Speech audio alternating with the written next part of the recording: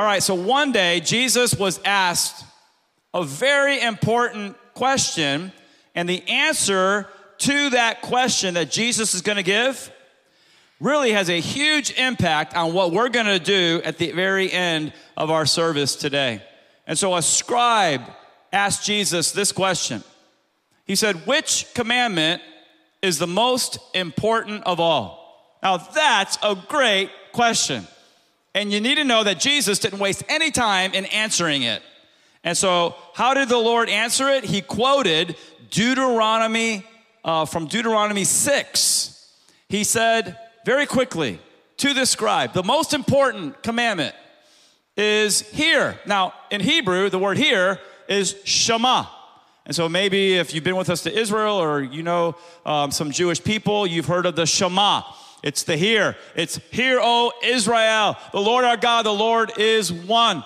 And you shall love the Lord your God with all your heart and with all your soul and with all your mind and with all your strength. Ladies and gentlemen, those powerful words make up the first and the greatest commandment in all the Bible. We're talking about Genesis through Revelation, all the scriptures. There's no other commandment greater than what you see on your screen right there. But Jesus wasn't done. You see, after sharing the first great command, he then shared the second great command by quoting from Leviticus 19. He said, the second is this, you shall love your, and can everybody please shout out the next word there? Neighbor. You shall love your neighbor as yourself. There's no commandment greater than these. All right, and so according to Jesus, the two most important commands, love God, love your neighbor. Love God with all your heart, soul, mind, and strength, and love your neighbor as yourself. So last week is all about go, right, and make disciples of all the nations. And now this week, which is a key ingredient to effectively carry out the Great Commission, this week it's all about love. Today we're going to focus on that second commandment, and that is to love your neighbor. And so Jesus wanted to make sure all of us knew exactly how to apply this command in our everyday lives. And so the way he did that is he shared a parable, which, by the way, is his most famous parable of all. And that's the parable of the Good Samaritan. Now, I think probably 95% of you or more have heard this parable before, but I want you to hear it with fresh ears, with fresh hearts today. And I want you to ask you to humble your heart and see if maybe the Lord wants to say something to you today. And so Jesus shared this story. And if I could get an usher to bring me some water, that'd be great. Because I'm dealing with some throat issues today. Excuse me. And so Jesus shared this parable. He said that one day there was a man, apparently a Jewish man, who was leaving Jerusalem and going to Jericho. And he was on a very dangerous road that was frequented by these cruel bandits. And so he's on this road. I want you to picture it. Jerusalem down to Jericho. It's a windy, dangerous road. Thank you so much, brother. And he's there. He's walking down this road. And as he's going, sure enough, the bandits come out from where they're hiding. And they attack this guy. They attack him. They beat him to a pulp. And they strip him of his clothes and leave him for dead. So I want you right now to picture that, right? Let's make the Bible come alive in our minds. So I want you to picture this guy. He's lying on the side of the road. He's in a pool of his own blood. He's so beaten up, he can barely even move. And Jesus continues with the parable. He says, along comes a priest. Now, if you're new to the Bible, a priest in the Bible is a Jewish priest. The priests were the ones who ministered in the temple in Jerusalem. And so this guy is religious. But how many of you guys know that religion cannot change your heart? No. Religion cannot change anybody's heart. Only a relationship with Jesus Christ can change your heart. Okay, and so I would never want you to forget that. But here comes this religious guy, a priest. And he sees the guy on the side of the road. And what does he do?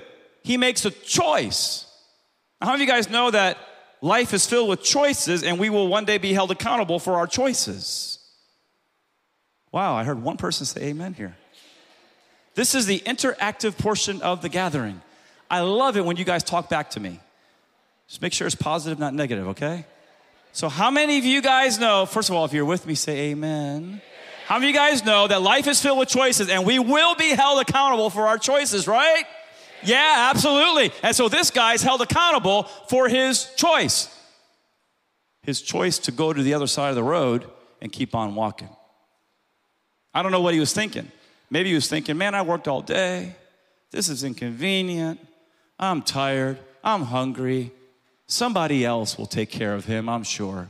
And he just kept on walking. But then, Jesus said, a Levite comes walking down the road. Now, a Levite is also a religious guy, right? The priests were from the family of Aaron, the tribe of Levi. The Levites were from the tribe of Levi, but not from the family of Aaron. And so they assisted the priests in the Jewish temple. This guy is also a Jew. And the guy, by the way, in the pool of blood is a Jew. And he looks at him, and he probably thinks, whoa, he looks really bad. I should probably stop. But you know, if I do that, those bandits might still be around. And I might get jumped too. Can't do that. And he made a choice, the wrong choice. He went to the other side of the road, and he kept on walking. Now, let me ask you a question. Those two guys, the priest and the Levite, were they loving their neighbor as themselves, yes or no? No. And so here comes a Samaritan. Now, when Jesus said Samaritan to this Jewish crowd, there was a gasp. Why? Because according to John chapter 4, verse 9, the Jews have no dealings with the Samaritans. It's called racism, everybody. And so the crowd gasps, right? Because the Jews look down their noses at the Samaritans. And so here comes a Samaritan, and when he sees this guy bleeding on the side of the road, he had a choice as well. And so what did he choose to do? Before I get into that, I want to just tell you that when he saw the man in need, Jesus said that he had compassion. Give me 1 second. Let me take a drink of water.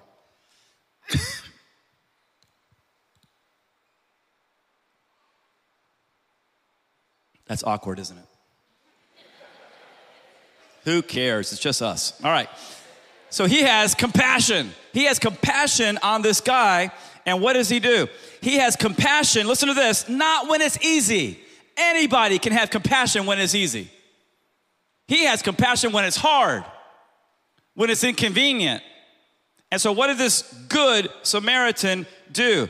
Well, as most of you guys know, there's a lot of animosity between the Jews and Samaritans back then.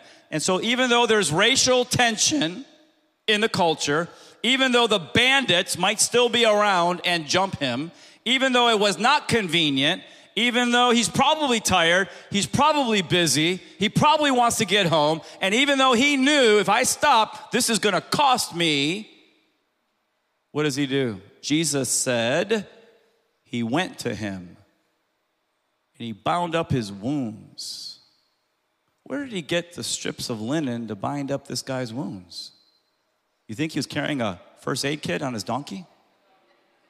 No, probably his own robe. So he tears his own robe, making strips of cloth.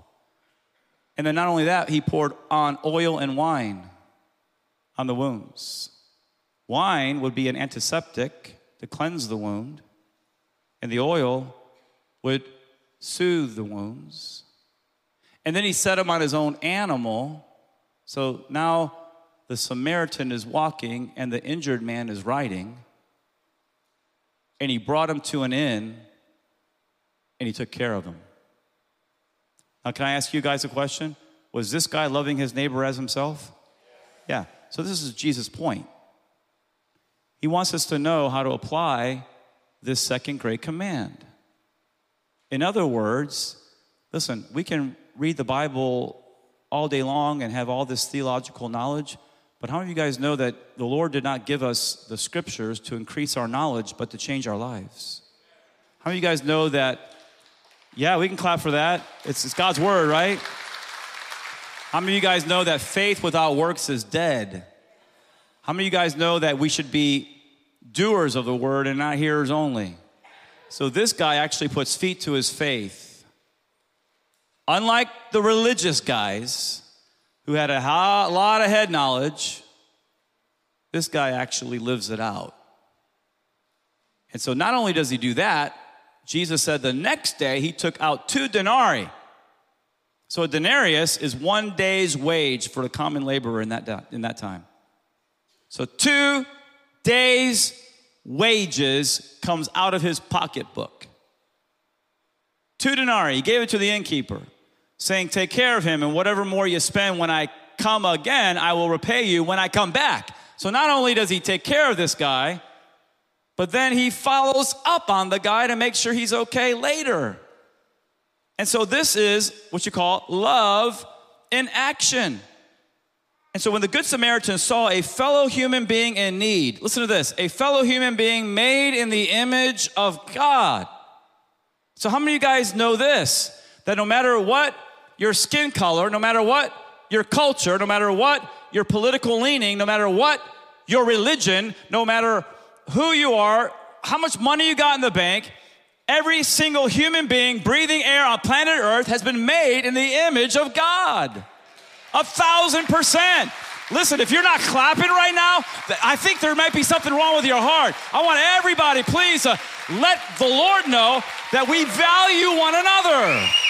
We care for one another. Everybody. Every single person has been made in the image of God. Their value is priceless. And I'm not saying that they're worthy. Nobody's worthy. All of us are unworthy. That's why we need a Savior. What I'm saying is that nobody's worthless. There's a difference between unworthy and worthless. And nobody's worthless. Everybody has priceless value. And if you don't believe that in your heart, man, you got to examine your heart so that you'll love people across barriers. There's 1,000 barriers that separate people today. And I just really want to go off and preach right now, but a person on the executive team told me that I got to be careful with my time at 11:35, so I'm going to keep on going here. According to Jesus, what does compassion look like? Compassion is seeing a fellow human being in need and giving your time and your resources to meet that need. Ladies and gentlemen, that is what it means to love your neighbor. Right there. That's how you apply it. That's how you put feet to your faith. And so when the Lord finished the story, he said this to the scribe. He said, you go and do likewise. Now, how many of you guys know that he wasn't just talking to a scribe 2,000 years ago? Right? Part of the bad English, he's talking to all y'all out there and me as well. And so what should we do? We should go and do likewise. What does that mean? That means right? This is clear, right? This is not confusing at all, what I'm saying. What does that mean? It means we should love, each one of us as individuals, love the Lord our God with all our heart, soul, mind, and strength. And we should love our neighbor as ourselves. And so when it comes to carrying out the Great Commission, as we talked about last week, if we don't do it with love, we're just sounding brass and tinkling cymbal. And so we got to do both. Carry out the Great Commission, but also make sure we're doing it by carrying out the 2 great commandments as well. And so, love is the key ingredient to effectively carry out the Great Commission. Now, our guest speaker today, when he was a child and when he was a teenager, was a recipient of that kind of love, that kind of compassion. He received compassion from a modern-day Good Samaritan. And what I love about Jonathan's story is that after receiving that compassion for all those years, now what is he doing? And he's been doing it for years, a lot of years. He now is sharing that compassion with other people. And he's doing that by being one of the leaders of Compassion International and by overseeing a lot of ministries there in the Dominican Republic. If you remember from last week, Compassion International is a Christian humanitarian organization whose mission is to release children from, I love this, spiritual, economic, social, and physical poverty and enable them to become responsible, fulfilled adults, Christian adults. Okay, and so that's a mouthful. So in a nutshell, what is the mission of Compassion? It is to release children from poverty in Jesus' name. Now, that's the kind of organization that I can get behind. And so here to tell you more about his story of life change and to tell you a little bit more about Compassion International, straight from the Dominican Republic is Jonathan Almonte. Can you guys give him a warm Calvary welcome?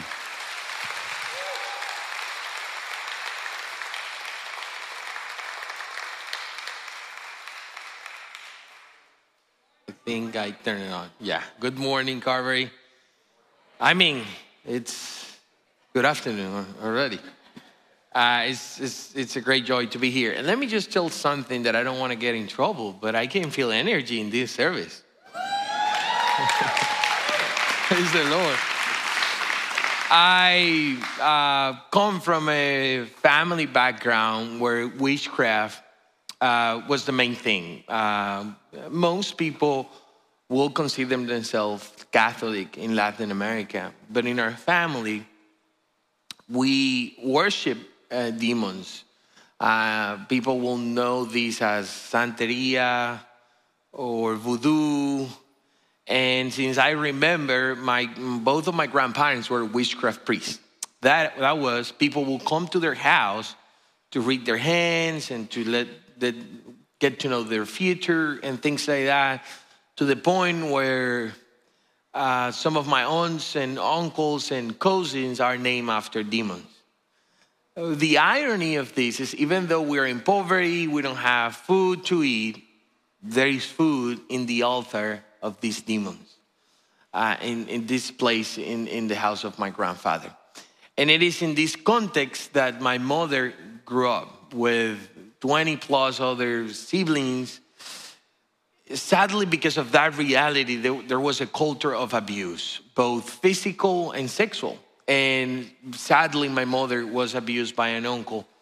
She denounced that to my grandfather. He didn't believe, and she ended up in the streets homeless. She ran away from family. And in the midst of this reality, she found this restaurant where she could work for 24 hours, depending on the tipping, which is not a good Dominican culture, at least in the DR. And she was sleeping in the resting time in a table in the back of the restaurant, but that was her house. My mother will often tell me while growing up that she hated nights because she didn't have a place to live. And when night approached, it was a remembrance of her reality. She met my father, an alcoholic that used to attend this restaurant. She eventually get pregnant to realize he had a wife and 4 daughters. Therefore, things started just to get worse and worse. And now my father let her know about that, but he wants her to abort. Thanks God she didn't do it. She decided to keep going, and I'm grateful for that. I wouldn't be here without that. But my father was mad. My father was mad at her. And so he, as a punishment, he said, I'm not going to give my name to Jonathan. And in fact, I got something called late birth certificate declaration. That means for 5 years, my father didn't name me, and my mother couldn't. Back in the 90s, in the law, was not allowed for a single mom to name a child after her. And so eventually he did it. But if you're following me, the effects of poverty are reaching me. She didn't have any prenatal care. And she's pregnant, giving birth to this boy without prenatal care. She didn't have calcium through the pregnancy. So when I'm growing up, my teeth were very weak. When they were born, they almost fall down. And because we didn't have money to pay a dental care, she went to a university, which I think was a great idea because she talked to a professor, a dentist, and they did a treatment so I could receive the dental care that I needed while the professor will teach students. And I remember this big room where they will put me a force jacket, they will tie me to a bed with an open mouth machine that I hope you never have experienced, but that keep your mouth open. And I know I'm describing a trauma right now. Is there a dentist here this morning? Normally, if there is one, they don't raise their hands. Don't worry, I don't hate you anymore. So, but that was a reality because I was a child, and it was a very long dentist process, and they didn't use any kind of pain reliever. It was just a mess. I really don't hate dentists anymore. God restored my heart. In the midst of all of that, the sad part is the understanding at a young age that I had that we don't have enough resources, not even to take care of our own health. And I'm working in the street selling juice and empanadas, being a dumpster diver, literally diving into garbage, looking for plastic to recycle. I haven't shared this, but I almost got killed one day in that environment because there is human traffic, there are children being abused, there are children exposed to drugs and all sorts of things. And in the midst of all of that, I don't understand poverty. For me, that's life. It's everyday life. It's okay for me, for example, that my shoes were broken. I had holes down here. I had to take cardboard, put it inside the shoes every day to avoid my foot to get burned, because it frequently get burned in the weather that we have in the DR. Or it got damaged because it was raining, or my shoes eventually started to flip-flop. You say talkie shoes, we say hungry shoes. Pastor Matt says biting shoes. That's a new one that I learned this weekend. Mine were the three things at the same time because they were like flipping. But my mother, she knew education was the way out. Therefore, even though I didn't have a uniform, she found a way to talk to a neighbor to lend me their uniform, their child uniform, so I could go to school 4 hours in the morning, run back at noon, keep it as clean as possible, and give it to the guy to go to the school in the afternoon. I'm very thankful for them for allowing me to do that. In the midst of all of this, again, I don't understand what poverty is. And there is a reason I'm emphasizing children don't understand what poverty is. And here is why this is important. If they don't see hope, they will repeat the cycle because that's life. That's reality every day. And so I do remember getting to school one day, and then suddenly I'm shaking, I'm trembling, I'm sweating, and I'm feeling cold at the same time. Doesn't make sense. But I got to school, to the principal office. They gave me a cookie, and immediately I'm healed. My body immediately is okay because I didn't understand if you don't eat for days, your sugar level come down, and your body will start to react to your reality. Thanks God I didn't end up with the diabetes situation, but that happens very frequently for the lack of food. In the midst of all of that, the worst situation for me emotionally was my father. He wasn't at home. I used to meet him once a month for 5 minutes. I say it was an FBI relationship because I was meeting him in different places. And one day, my mother heard about this local church in our community serving children in need. We didn't know that there was a ministry called Compassion supporting our local church in our community. But again, remember our witchcraft background. So we were non-Christians. My mother came to this church because they were serving children.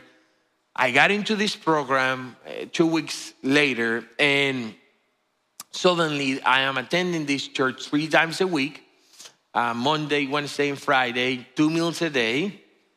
The dental care that I needed in a private place with one doctor, not students, not for hours. And for you wondering, these are real teeth, just to make sure. Because you might be asking, don't think it. These are real. So I'm grateful for that support from Compassion. So I'm going into this new environment where people is giving me love. Something that I haven't mentioned either is that the very first thing that I was doing was fighting. Because of the environment of gangs and violence in my community, I was fighting every time because I felt that was the way to gain respect in the center. And I was many times abused. And so I wanted to defend myself. And these people, I do remember Dulce, our project director at the church, she will say, Jonathan, we love you. You don't have to fight. And that will calm me down to remember you're not on the streets anymore, so you don't have to behave that way. And in the midst of all this process, I had the opportunity not only to go 3 times a week. In fact, I went to the center all days. We didn't have any food, and so they allowed me to go to Tuesday and Thursday with the other kids. And then suddenly I'm having letters coming through someone that I was supposed to call my sponsor. And I would like to share with you a little bit of my sponsor, Jamie. She will send me small notes like this one. Good afternoon, Jonathan. I wanted to send you a little note to let you know that I was thinking about you. It is getting warm up here in Michigan. I can read everything. Love, Jamie Boelema. I just wanted to point out, Jamie was 26 years old. He was going back to college, struggling financially. I later realized that very recently. And she's in this event, and people are talking about compassion. And she told me I was deciding to go to college. College students are poor. That's what I have heard. And so she's like, I need to go to school. I need to buy a car. And now there is this compassion thing of children. And somehow she stepped in faith and sponsored me, which I'm grateful she did. But her letters meant a lot because she sent this small note in a moment where still today my father have never called me to say that he was thinking about me. Something that will be considered insignificant, like this note, it meant a lot for me still today. It didn't make sense why Michigan was warming up. I always say that we have 2 seasons in the DR, summer and summer. But now I know. I called it refrigerator Michigan. Okay, I make fun with her of how cold it is there. She sent me another letter that I want to see. Hello, Jonathan. Happy 15th birthday. I hope you had a very enjoyable birthday. And then she speaks of what she's doing in Michigan and all that. In fact, she says at the end, keep on preaching. Love, Jamie. Jamie, thousands of kilometers away, thousands of miles away from the Dominican Republic, remember my birthday every year. More importantly, my birthday indeed was enjoyable because the church provided for me the only cake that I could eat once a year on my birthday at the church that they celebrated because of Jamie. And my father have never called me for a birthday. And I say this because he only called me once, but he made the mistake to say, oh, your mom told me that it was your birthday today. And so it didn't mean anything. This letter is also very important because she says, greeting Jonathan from the state of Michigan in the United States. How are you doing? Did the hurricane affect you at all? Very important because we're in the hurricane path. You have been affected by hurricane as well. So when this letter came, a hurricane affected us. Our house was full of water, half of the small shack where we live for 2 weeks. And my father doesn't know if I was alive. In the same country, he didn't came by to see if I was alive. But this woman from Michigan in the United States remembered me after hurricane. In fact, she says, happy 14th birthday. She remembers my birthday every year. And in the midst of this letter writing process back and forth, God is showing me his love. I got baptized at 12. I always say that I became a Christian through the 700 Club. I don't know if you have listened to this.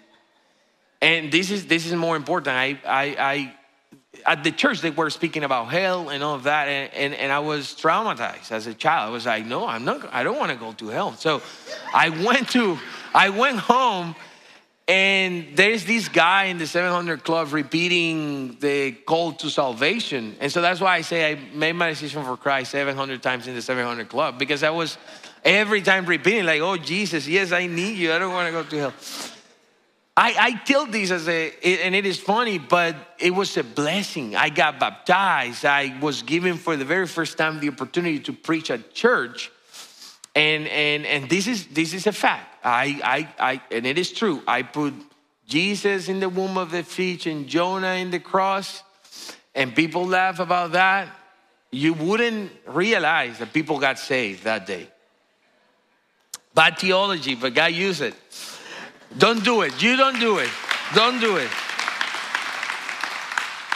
In the midst of all these, the church is providing, I'm learning English from a Russian professor, from a Haitian professor, and a Dominican professor. You can realize my accent. It's a Russian, Haitian, Dominican English. My father realized that I met his family. Three of my uncles, when I was 14, introduced me to my father's family to realize they had no idea that I existed. And I was talking that with my older sister last week. And she told me, I wish I could know that I had a brother, because I have 4 girls. So I never talked to my dad. He realized when I was 14, he was angry. He came by, I got into the car, and he said, why you met my family without my permission?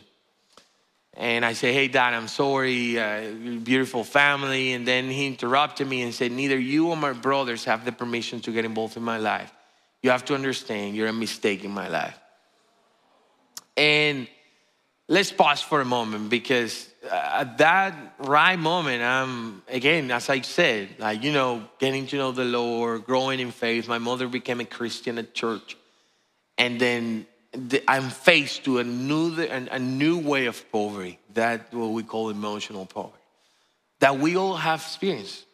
Some of you have shared testimony with me on how you also have gone through difficulties and words like this one. And that really hit me. I cried for days, and I started to hating my father. I started to arguing with the Lord. I couldn't understand how a good God who loved me still allowed the poverty that I'm going through, and my father saying that he hates me. Because there is a fact here. Nobody gave me a menu to be born when I was born. I was just born. And I didn't choose the reality. I wasn't given a menu. I was just born. And I'm struggling in my faith. I'm angry. And then God used Jamie through this letter. Maybe the most important letter Jamie sent me. Greeting, Jonathan from Michigan. She's very proud about Michigan. We received our first dozen of no today on Thanksgiving. No idea what that was, but she explained. She says, on Thanksgiving, today is a great day to reflect on all the things that I am thankful for. And you are one of those that I am greatly thankful for. I wish you and your family a Merry Christmas.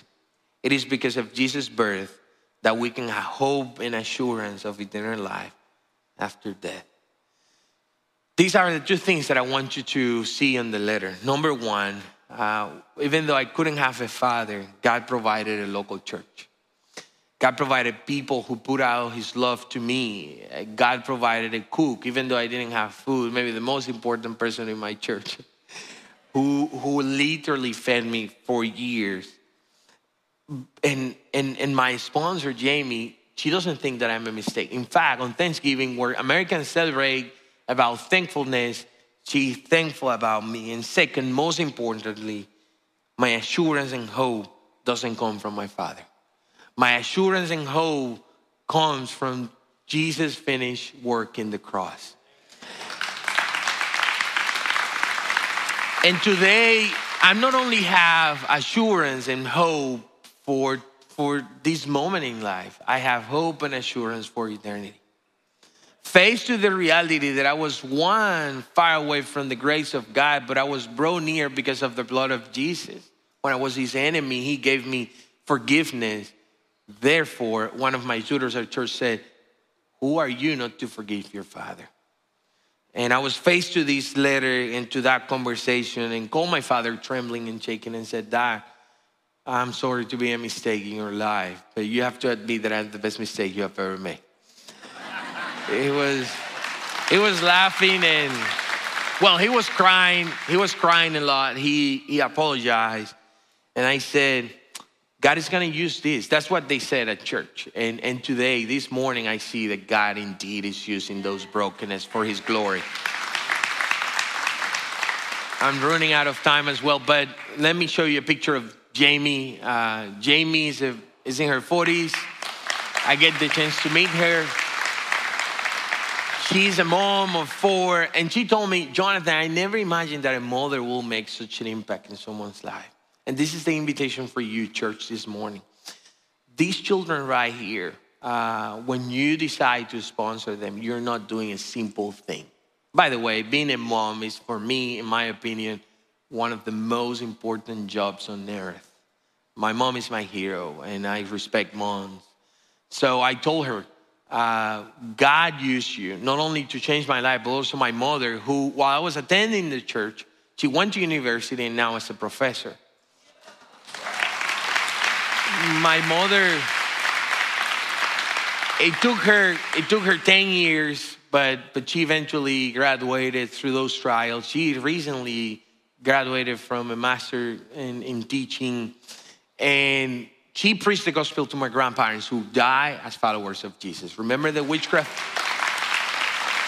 And lastly, my family. I'm happily married to one wife. My wife always asks me why I say that, but it's true. Making my wife happy is very hard. So I can't imagine 2 wives. Just kidding. No, it used to be happy wife, happy life. Now it's happy children, happy house. And so I'm so thankful. And here's the thing. I guess I got a bachelor's degree, a master's degree. I'm doing all of that. But I now have the joy, as Pastor Mike mentioned, to serve in the Dominican Republic. I just flew out of there yesterday, and I'm flying back next Wednesday. Because I serve 237 churches in the DR. I'm giving back to 68,000 children what someone gave to me. And the reason I remain there, the reason I remain there is because it has given me more than I deserve. It has given me Jesus. And this is the fact. Yes, I needed shoes, I needed uniform, I needed the food. Otherwise, I wouldn't be here. But the biggest need that I had was Jesus. The greatest blessing that I have now is that I'm going to die one day, and I'm going to see my Lord and Savior face to face for eternity. That's a gift that I can buy. And that's the invitation for you today. For me to be a husband and to be a father, and now to give back to other children in need. And as I speak today, we have children from 3 different countries, as Pastor Mike's going to point out. But the invitation is to consider that these children are in the same spiritual need that I was, and that God is bringing you the opportunity to make them disciples of Christ through letters. Because again, the biggest need that I had was Jesus. God bless you.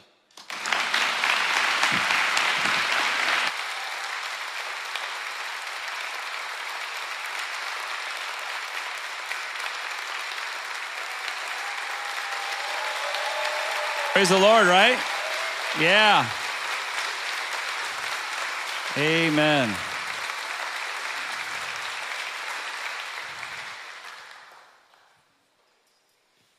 Jesus changes lives. Living proof. But he uses people. And thank God, Jamie, Jonathan's sponsor, loved the Lord her God with all her heart, soul, mind, and strength. And she loved her neighbor as herself. And so, when I went to Puerto Rico with my wife and I learned more about Compassion International, I was just blown away at their heart for discipleship, discipling kids, and the holistic approach to discipleship. That it's releasing children from poverty, but not just physical poverty, but also social poverty and economic poverty and spiritual poverty as well. And by the way, we have a special guest here as well. He is the overseer of Compassion International in a lot of southern, southeast states, as well as some northeast states. His name is Mark Palengra. He lives here in Port St. Lucie. Mark, could you stand up and say hi to everybody? Can you guys welcome Mark? So it's just a great organization. And by the way, check this out. Compassion is currently partnered with over 8,200 churches. So I've been in ministry now for, 24 years, I think, and full-time ministry, and that blew me away. In 26 countries that implement their own child discipleship development program. Okay, so I want you to picture in your mind a solid evangelical church with a compassion center, 8,200 of them in 26 countries. And what's happening at each of those churches? Well, most host 200 to 300 children on site each week. 200 to 300 Jonathans in all those churches. Talk about the Great Commission being fulfilled. It's just amazing. And it goes perfectly with our global missions initiative here at Calvary Port St. Lucie. I shared this last week. We want to partner with solid evangelical churches and Compassion International to fulfill the Great Commission. Now, what does that look like, right? So I know a lot of you call Calvary your church home. And so what that looks like in detail is we want to fund church plants or existing churches, but I just always get excited about church plants. But we want to fund church plants and compassion centers. I don't know if you knew this, but every time that you follow the principle of the tithe, and by the way, the tithe gets a lot of flack in our culture today. I'm not talking about a legalistic tithe. I'm talking about a principle in God's word. And I told you last week that the Holy Spirit, I'm convinced about the principle of the tithe. No one will ever change my mind about it because the Holy Spirit spoke to my heart so clearly years ago from a pastor who made this statement. If every American Christian tithe, there would be no need for social welfare in America. And the Holy Spirit spoke to my heart and said, that's true. And so it's a principle. It's a principle. Now, here's what I want you to know. That when you tithe here at Calvary, a portion of that tithe goes to local and global missions. So when that account continues to increase, guess what? We're more able now as a church to fulfill the Great Commission. And so fund church plants with compassion centers. Why do you say with compassion centers? Because, ladies and gentlemen, it's 200 to 300 kids that you can go, and you heard Pastor Jorge Bustamante's testimony last week, that their team, their church is going, but they're meeting practical needs, and then they're sharing the gospel. And so 200 to 300 kids means 200 to 300 sets of parents, which means a whole lot of gospels going out all around these communities. And praise the Lord, the kids are being taken care of in the midst of all of that. And then you may want to go. And so Pastor Matt talked last week how you can go to our website, sign up for a missions trip, and you can get on a plane and go and minister in Jesus' name. It'll absolutely change your life. But I know that a lot of you can't go. But how many of you guys know that the effectual, fervent prayer of a righteous man or woman avails much? Prayer changes things. In a moment, you're going to have the opportunity to get up and sponsor a kid, but I know that some of you maybe economically aren't able to, but here's what you can do. You can pray for these children. That's just as important. Prayer changes things. But also, we want to encourage you, if you're able, to sponsor a compassion child. And I want you to remember the Good Samaritan. And I want you to remember that he made a choice that even though it was inconvenient and even though it cost him something, he still did something. And so we're talking about $38 a month, which, as you'll hear Pastor Matt say in a moment, what is that, 1 or 2 meals a month that we sacrifice? And I was so blessed when a lady came to me in between services, because here's what you need to know. Not everybody has a heart for this kind of stuff. But a lady came to me after the service, And she, with tears in her eyes, had her child up to her chest, and she said, Pastor, thank you for bringing this to our church. And I thought, that just made my weekend. Mission accomplished. But I hope that will be your heart as well. And so what my wife did and I did is that we went to Puerto Rico. We learned about Compassion, and then we went on Compassion's website and we sponsored Tatiana and Mateo. You saw their pictures last week. So we sponsored them. Then we got on a plane and went to El Salvador with some of you from Calvary, and we went to Calvary Chapel El Sunsal, a solid evangelical church with a Compassion Center, and they came on the designated day for the Compassion children, and we got to meet them, we got to meet their parents, and it was just a beautiful, beautiful experience how all of this is coming together. So what does the future hold? You know, I feel like we're on a brink of something special here at Calvary, because we've always, since day one, when I was in the home of Lee and Julie Holly, first service, 2004, I preached on the Great Commission. So for 19 years, the Great Commission has always been on our radar, and we have been obeying it, but I really feel like right now we're on the brink of something special where we're moving to a whole new level as a local church. But how many of you guys know new level, new devil? So you gotta pray that the enemy would be held at bay as we obey the Great Commission with love to take care of these kids. And so in the future, I would love to be able to fund, as a local church, solid evangelical churches with compassion centers on every continent.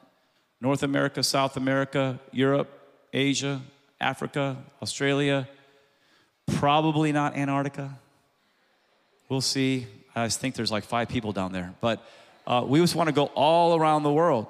Now, recently, the Lord has called us to one nation, and so this one is next. So we're already helping out Pastor Eves, Global Vision Citadel Ministries in Dominican Republic. We are on board with Calvary Chapel El Sunsal in El Salvador. We are going in July to Mexico, to Merida, where there is check this out, it's a beautiful ingredient here coming together, 3 ingredients coming together: a Calvary Chapel with a Compassion Center and a Calvary Christian Academy. So we're going there in July. Pray that I get my passport back. I just expedited it 2 days ago, but we're going in July, and to see how that all works, it's just exciting to me. But specifically, the Lord's calling us to another nation as well. That nation is Togo, West Africa.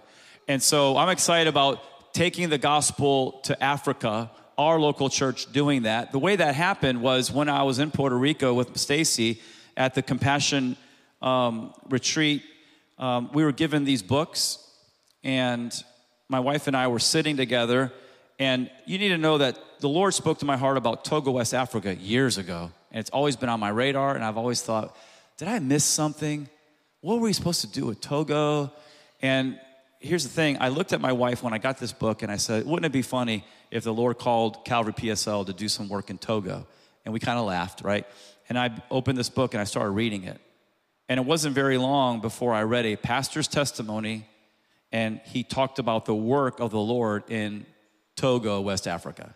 And I'm like, whoa. And I told my wife. Now, some of you guys may say, that's a coincidence. Well, number one, how many nations could this guy have been talking about? But then number two, that same day, that evening, we went to our hotel room. My wife has been following Compassion on Instagram. She opens it up, and it says, please pray for the Compassion leaders in Togo, West Africa. And she looks at me, and now we know, all right, we're committed to this. So Pastor Matt, our missions pastor, and I are getting on a plane later this year. We're going to Togo on a recon mission to find out what the Lord wants us to do in Africa.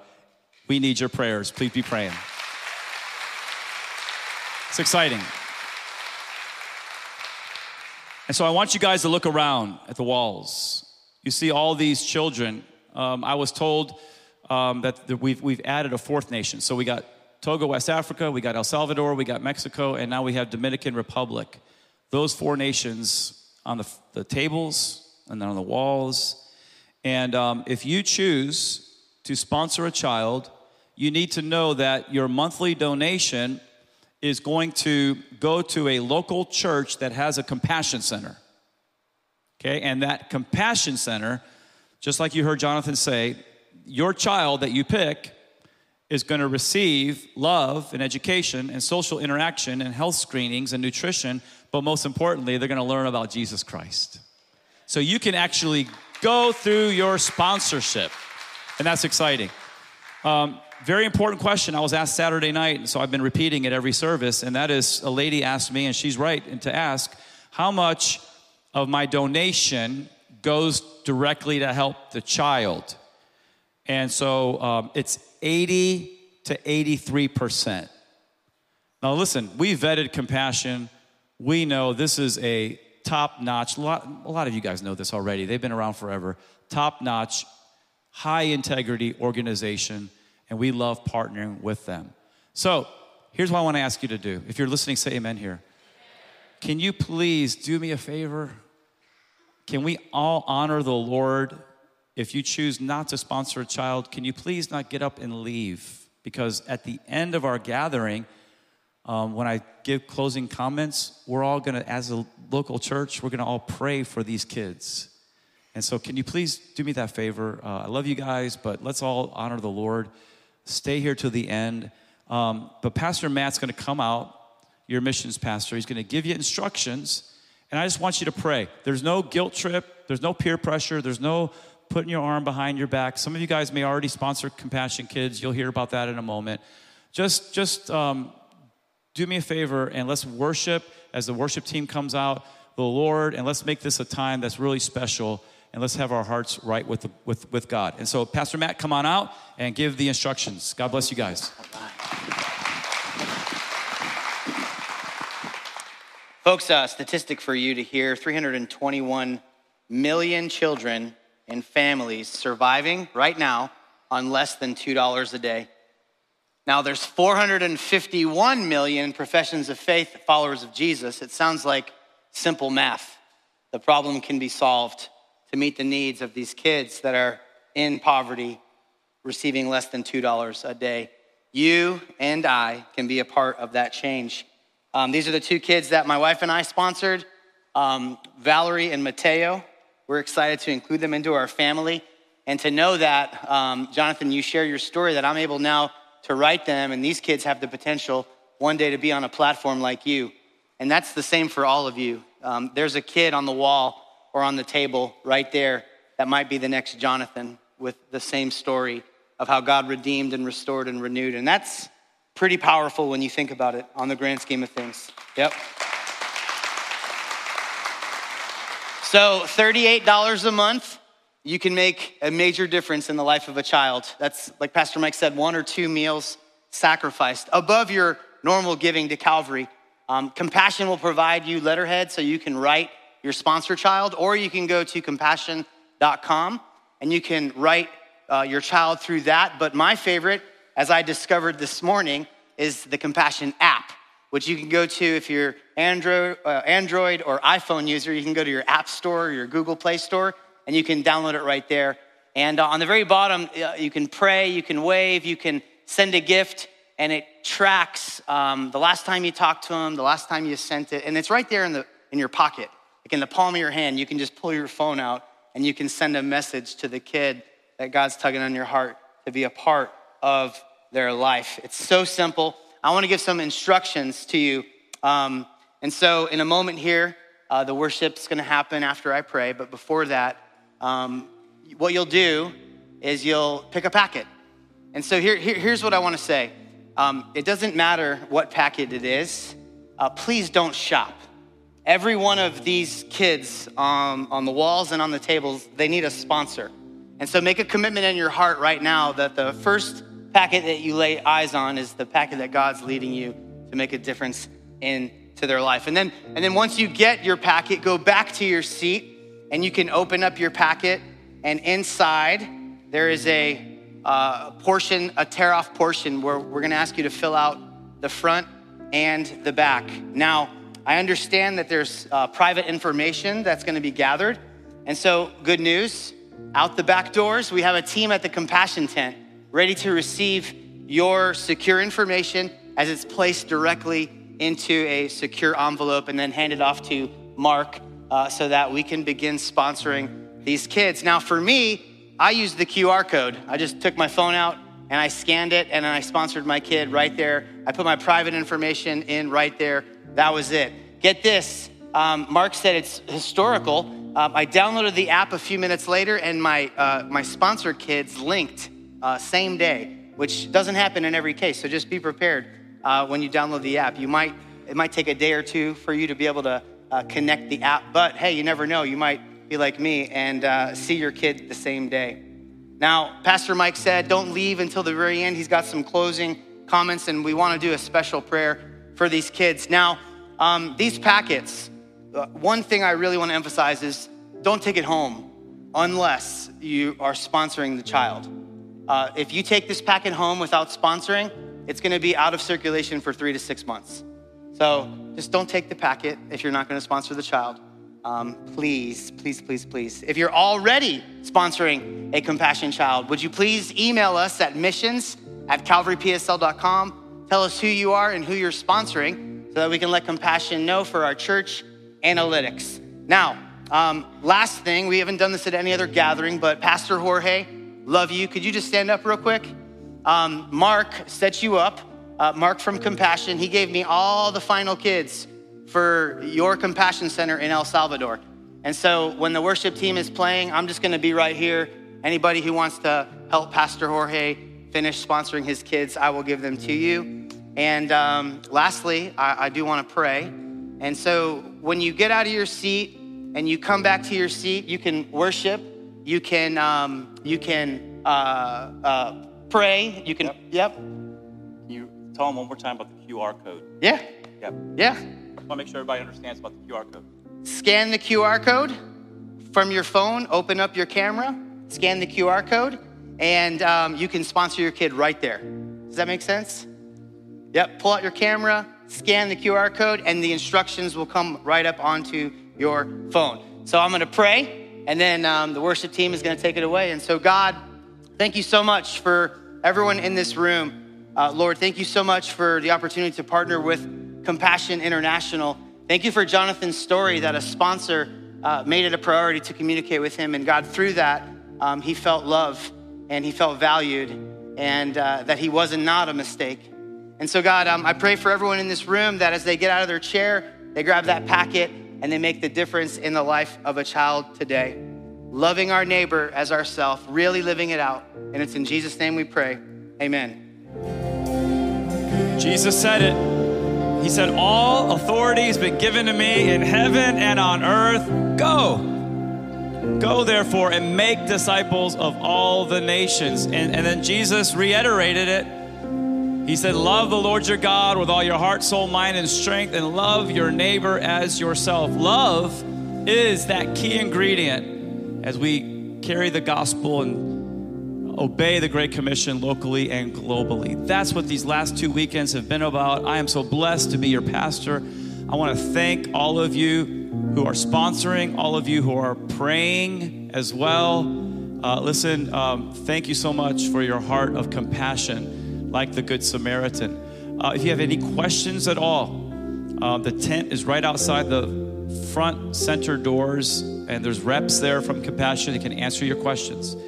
I also want to say that if you're here today and you're not sure if you have a relationship with Jesus Christ, it's not a religion. It's a relationship that'll change your life. And so I want to encourage you to see Pastor Andrew right after the closing prayer over by the I Have Decided sign. He would love to be able to answer any questions you have. He would love it even more to have the privilege of leading you to Jesus today. I also want to say, thank you again to Jonathan. Can we thank Jonathan for being here?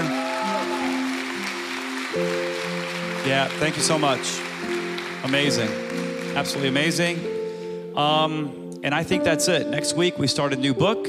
I'll tell you what it is next week. And I love you guys. And we're going to all stand and we're going to have a special prayer time now for all of these kids.